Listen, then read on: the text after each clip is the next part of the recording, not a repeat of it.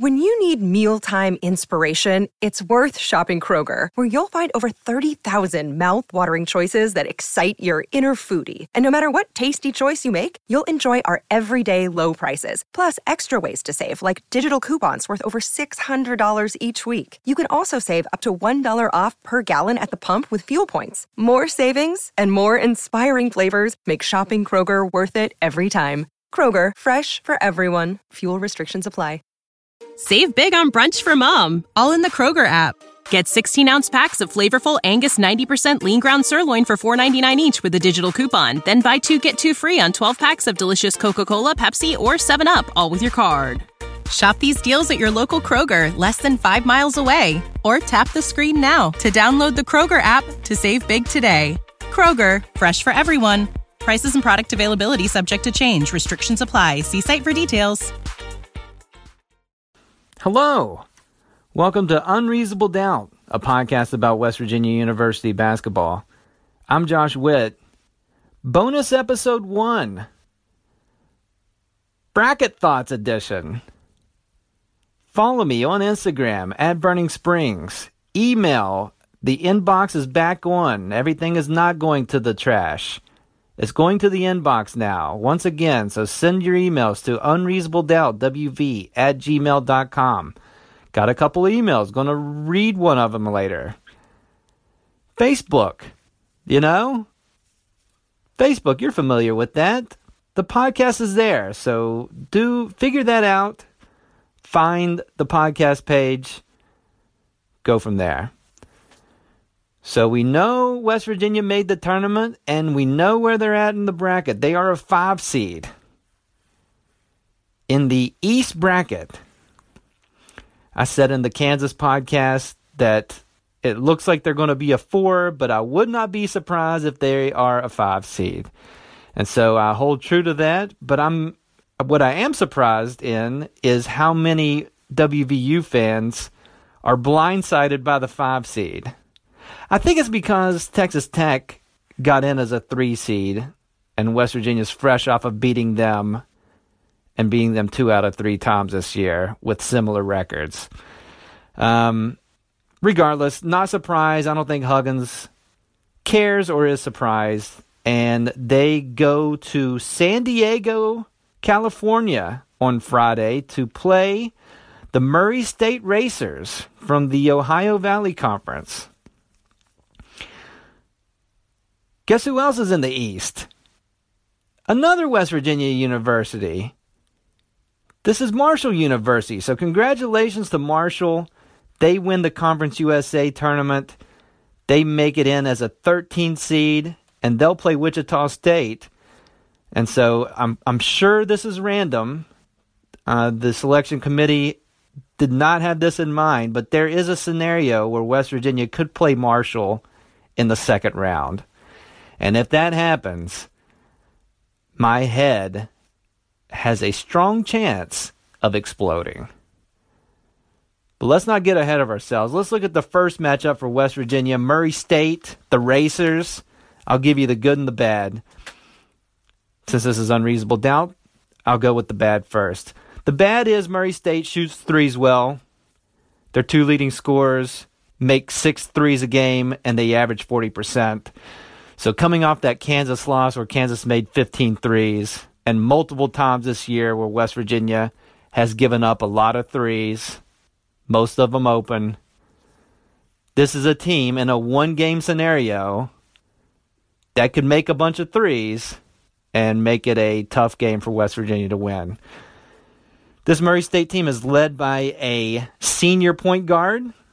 So we've got one of those. So do they. His name is Jonathan Stark. He averages 22 points a game. Great at offense. Takes care of the ball. So that's a concern when it comes to the press. And then the other thing is that this is a 5-12 matchup. And for those of you who have filled out a bracket before, you know that a lot of upsets happen in the 5-12 game. In the last 10 years, the 12 seed is 19-21 against the 5 seed.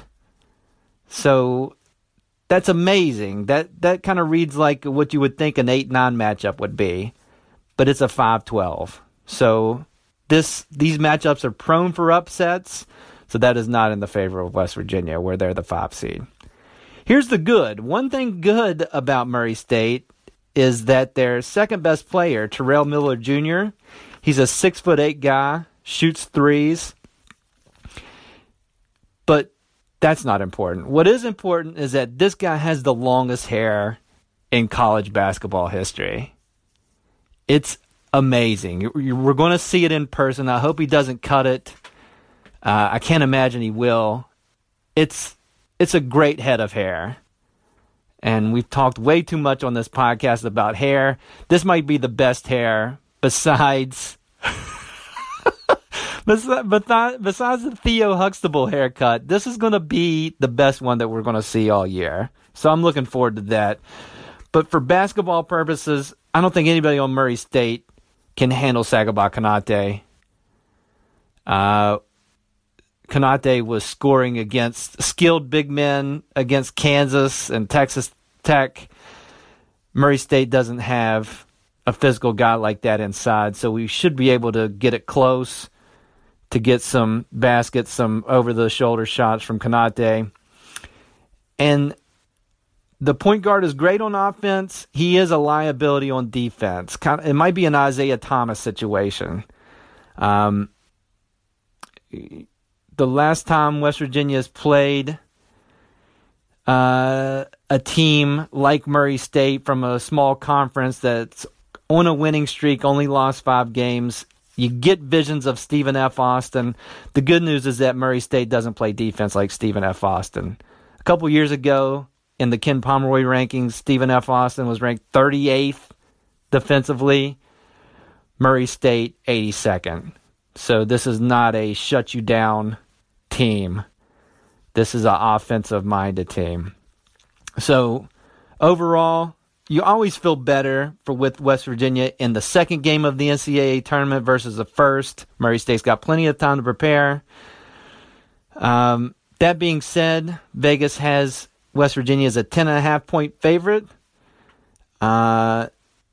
They make money by being right, and so I'm going to give West Virginia the edge versus Murray State, and then feel pretty good about whoever they play next, Marshall or Wichita State, in the second game. No real home advantage because everybody's flying west to San Diego, so it's not going to be a home game for any of those 4 teams. So I think if West Virginia can get past Murray State, they can make it to the second weekend where they're going to have a problem because they're going to play Villanova, most likely, who is the second-ranked team in the country according to Ken Pomeroy, and has a lot of experience, and they are a tough team to beat, great at offense, sound defensively. They're one of the best teams in the tournament. I don't see West Virginia getting past Villanova. Tomorrow we're going to have some other opinions on the bracket and what West Virginia's chances are in this tournament, and my guess is that they're going to be more optimistic than I am. But we'll see. Random thoughts coming up. Random thoughts for the bonus episode. Let's talk about bracket strategy. Now, take this for what it's worth. In over 15 years of me being in bracket pools at the office and with various folks, I've only won the contest 1 year. So I don't have a great track record, so do not take this as gospel. I'm not very good at this, but I do have a strategy. First of all, I only fill out one bracket. I'm monogamous when it comes to filling out a bracket.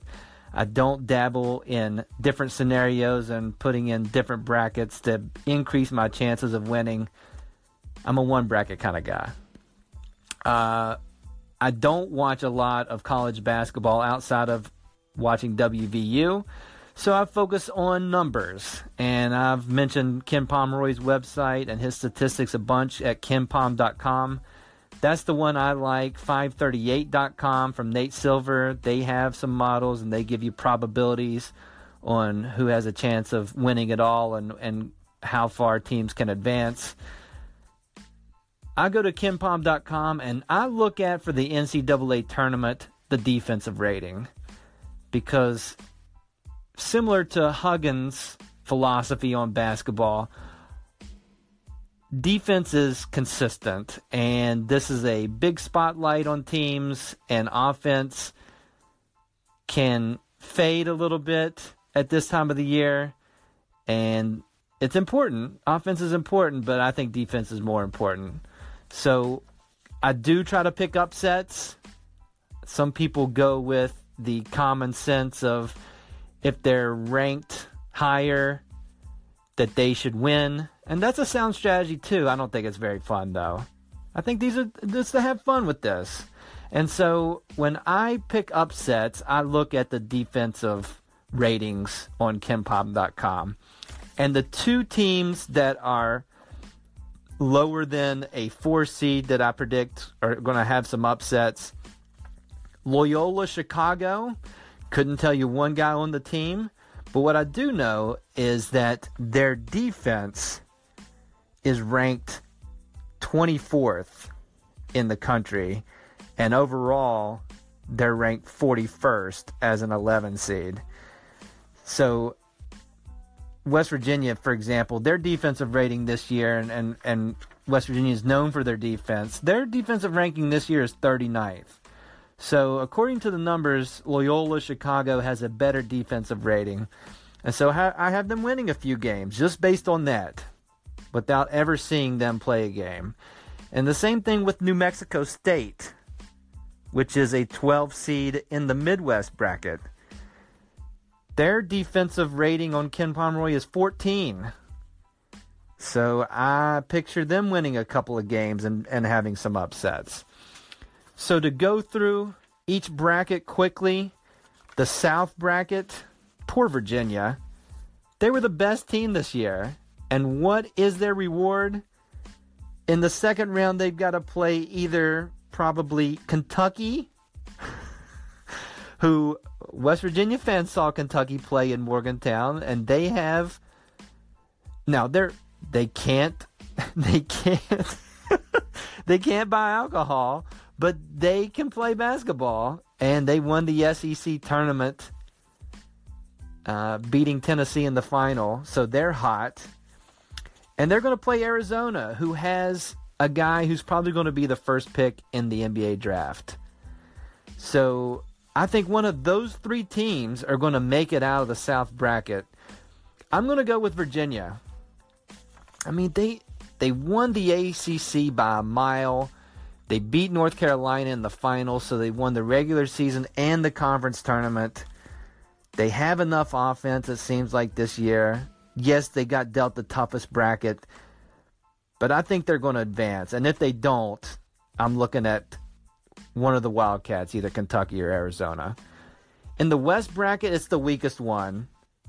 Xavier in the Ken Pomeroy rankings is 14th. So Ken Pomeroy thinks that Xavier was lucky this year, record-wise. Marshall gave Xavier a good game in the early part of the season, only lost the single digits to Xavier, and made that an interesting game. So this is the weakest bracket. I think it's going to be a repeat of last year's national championship game in the Elite Eight. It's going to be Gonzaga-UNC, and I'm going to pick UNC to get to the Final Four for the third straight year. Yes, they've lost 10 games, but they've got a senior guard. They have experience. They made it to the conference final. They're going to be a tough out, just based on experience. In the East bracket, where West Virginia's at, I really like Villanova. Even more, I like Purdue. So many seniors. They got a 7'2" guy who's not as good as the Arizona guy, but he's solid. It's the fundamental team, Purdue. And as West Virginia fans know, West Virginia got bumped by Purdue in the preseason scrimmage by double digits, is what was reported. Purdue 28-6, strong year, 5th according to Ken Pomeroy. really good on offense, sound defense. You can say that about a lot of the good teams, so that's very generic. But I have Purdue beating Villanova to get to the Final Four. And then you go into the Midwest bracket, the Kansas bracket. Again, there's 3 teams that I think that can make it out. And 2 of those teams are going to play each other, if it works out, in the Sweet 16 game. Michigan State and Duke are going to play each other. I always like to ride Michigan State as far as a team that's going to make it deep into the tournament because they have a history of doing that. So does Duke. So that whoever wins that game is going to give Kansas all they can handle. And so I have Michigan State beating Kansas to get to the Final Four. I have Virginia beating North Carolina and Purdue beating Michigan State. So 2 ACC teams and 2 Big Ten teams. And I have Purdue upsetting Virginia to win the national championship. I don't know what I'm talking about, but that's one man's opinion. Final thoughts coming up.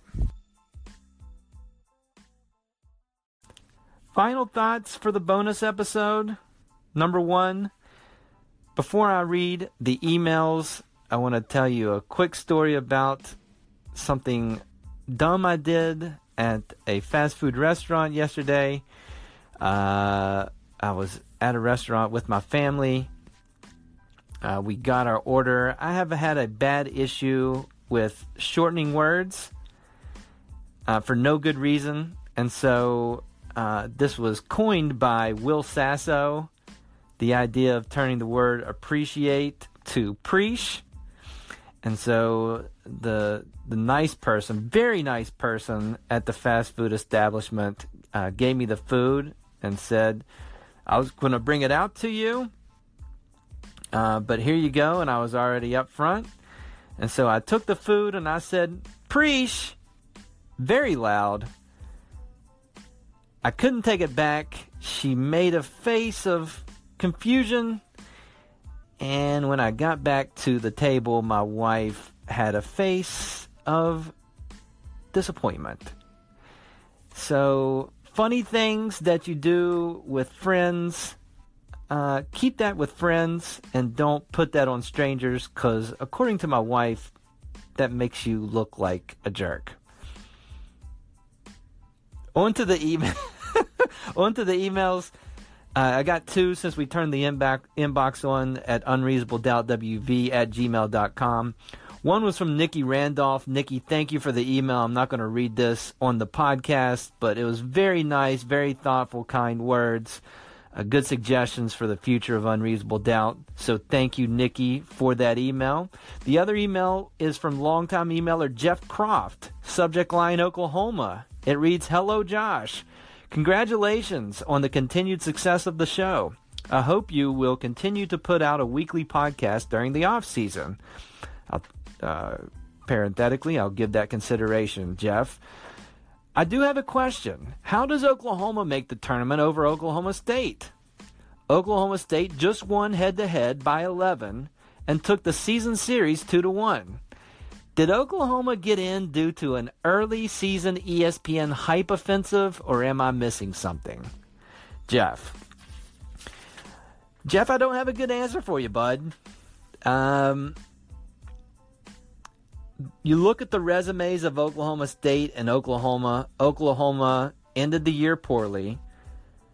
But you can't discount the fact that they did beat Kansas. They beat Texas Tech. They beat TCU twice, who made the tournament. They beat Wichita State, a 5 seed at Wichita State. And their only bad loss was to Iowa State. And West Virginia has that bad loss as well.